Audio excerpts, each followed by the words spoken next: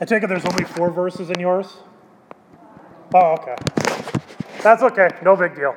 So, the text for the sermon this day is taken from Matthew, which we read earlier, specifically this verse.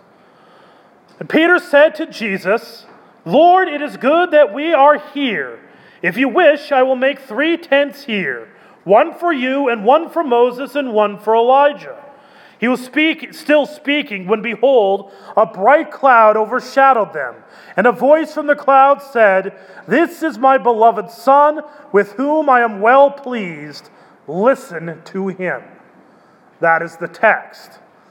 Grace, peace, and mercy to you from God our Father and our Lord and Savior, Jesus Christ. Amen. Before we really get to look at this text, at the very beginning of this reading, it says, "And after 6 days," which is a hint to you that something that happened right before it might be of significance. In chapter 16, you have Peter saying of Jesus, "You are the Christ, the Son of the living God."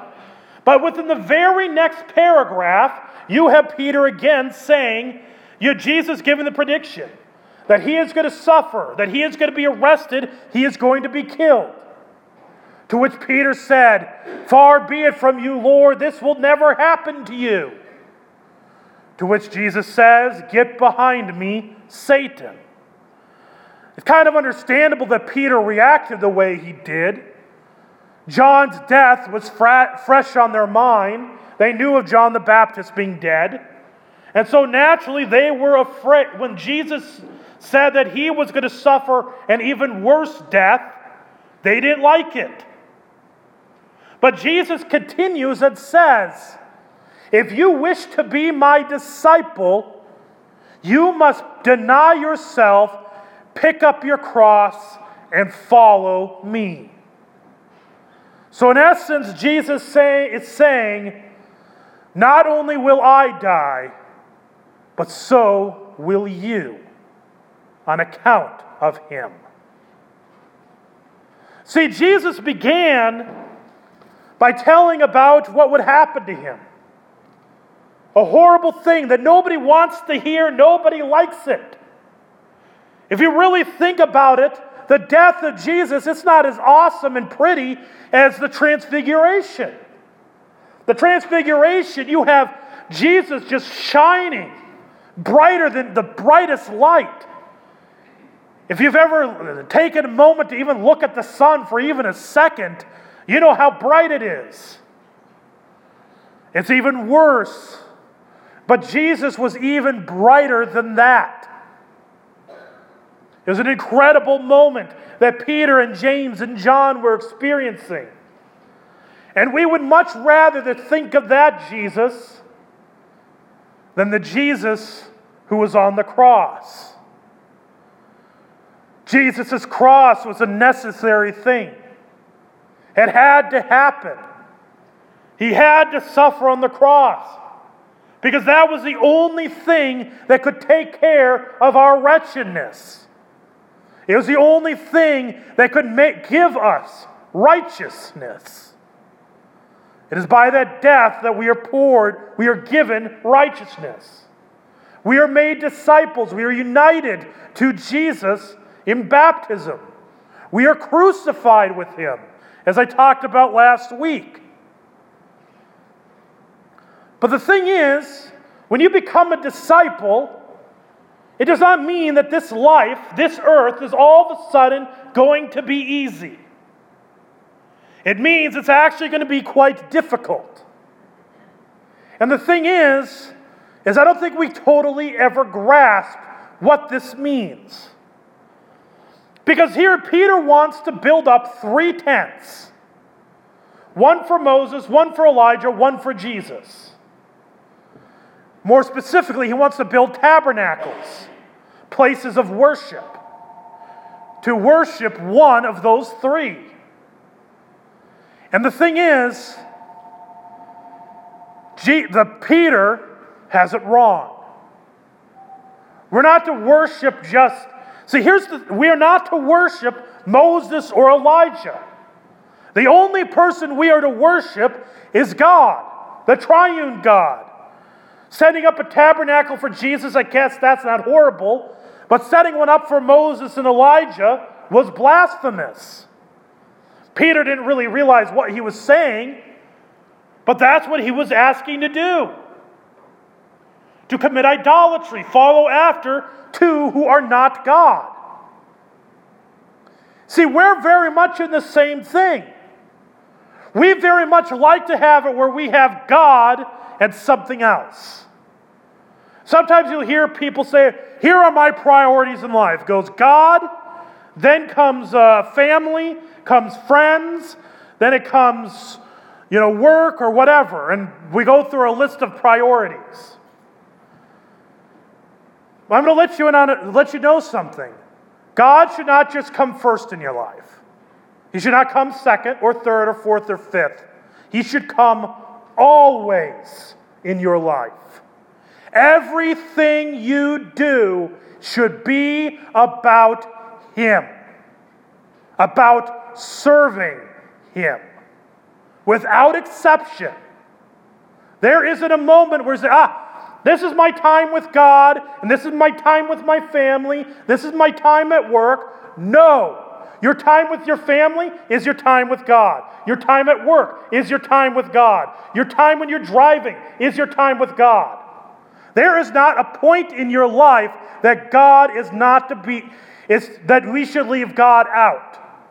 He is to be a part of our life every second of our lives. So when you go out driving tonight and you see that speed limit sign and it says 55, you think 55. Don't imagine that it says 8 on one of those numbers. You drive exactly what it says. When you come up on somebody who's driving, 45, they're driving a little bit slower, you don't ride on their bumper. You give space. Why? Because you should be loving that person in the car in front of you. You see kids running around. You pay attention. It means that when it comes to your work, your job, whatever your vocation may be, you don't cheat your way. You get what you get by honesty. You work hard. You don't try to take shortcuts.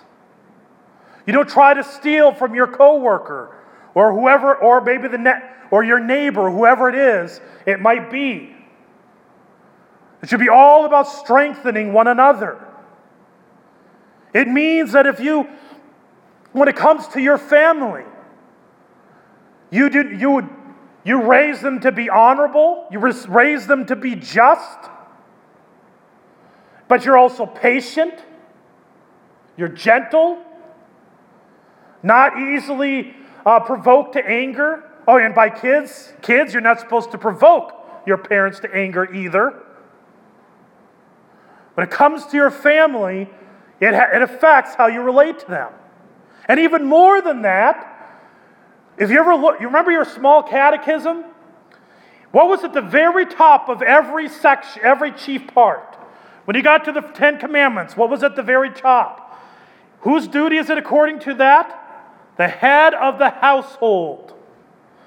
Go to every single one. The head of the household's job is to teach this. In other words, that means in your family, you spend time in God's Word, whether you have kids around or not. You pull out your Bible and you read it together, sing a hymn together. It's actually very good for the relationship. If you're married or whatever, or if you're like me and you're single, it's still good. Just sit there, pull out your hymnal. Raise your hand if you have any kind of hymnal in your house. That means you have a wonderful, wonderful resource for devotions. That's why I have that congregation of prayer that I keep on handing out every week. So that way you have in there a part of the catechism. If you say that every day, guess what? It begins to stick in. Might come back what you forgot. I know it's a little bit different worded than what you grew up on, but you'll be able to catch on. This is why, I don't know if you have noticed, but for the younger kids, we started handing out this thing that's called Lessons for Lambs. If you look on the if any of you happen to get that, look on the inside, you'll see there's a part where parents are supposed to talk with their kids about what was in the scripture readings. Talk about the hymn. That is what it is to be, to be a disciple of Christ, to follow him in your family, to have him as the very center of your life. Is that every aspect of your life is molded and shaped by the reality that you belong to Christ. That you are his child, you are his disciple. That's the way we are to be. Now I realize that there's times that we stumble, we fall. As Luther commonly used, said that we are simulustis et peccator, simultaneously just and sinner, or saint and sinner. Our sinful nature always is trying to get its way, trying to drag us down, and we give in.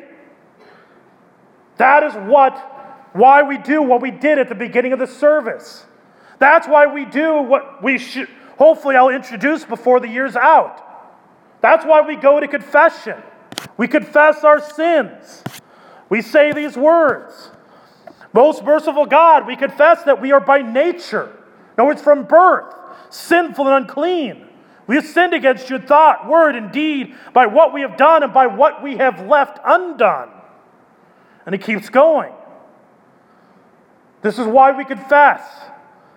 But it also ends with, he says, for the sake of your Son, Jesus Christ, have mercy on us, forgive us, renew us, and lead us, so that we may delight in your will and walk in your ways to the glory of your holy name.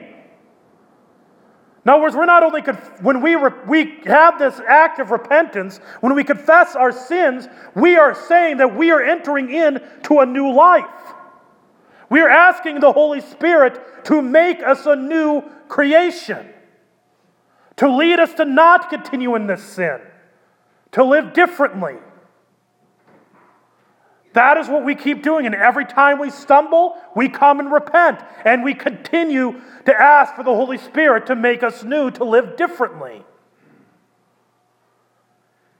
And notice right before, it says to carry the cross. As I just mentioned in the Bible class, do you realize what that means to carry the cross? It means to be hated, to be humiliated, to be rejected because you are a Christian. It means to suffer on the account of Christ. If we are his disciples, if we spend more and more time in his word, if we form our lives around him, this is, and just to show, by the way, a really good example I had this last week. We had a meeting with the OCMA, Osceola County Ministerial Association, and Bill Bohr, who is the superintendent of Sibley Cheatham, was there, and we like to meet with him to just kind of see what we could do to help the schools. And one of the things that came up was, we asked him, what can you do to help us as a church work around the schedules of the kids? Could you open up a weekend? And he simply said, it comes to priorities of the kids. He himself said that he does not let his kids be over-involved for the very reason so that they would be still connected to the church. Because that is what is the center of it. That's the center of our lives. Is God. It's Christ. We have been redeemed by him. We have been created by him. We owe everything to him. And may we, as Christians, deny ourselves, pick up our cross, and follow him. Do as God commanded to Peter. This is my beloved Son. Listen to him. Follow him. Live as if he saved you. And tell others that he did. until he comes. In Jesus' name, amen. The grace, peace, and mercy of our Lord and Savior Jesus Christ, keeping the one true faith and the life everlasting. Amen. Please stand.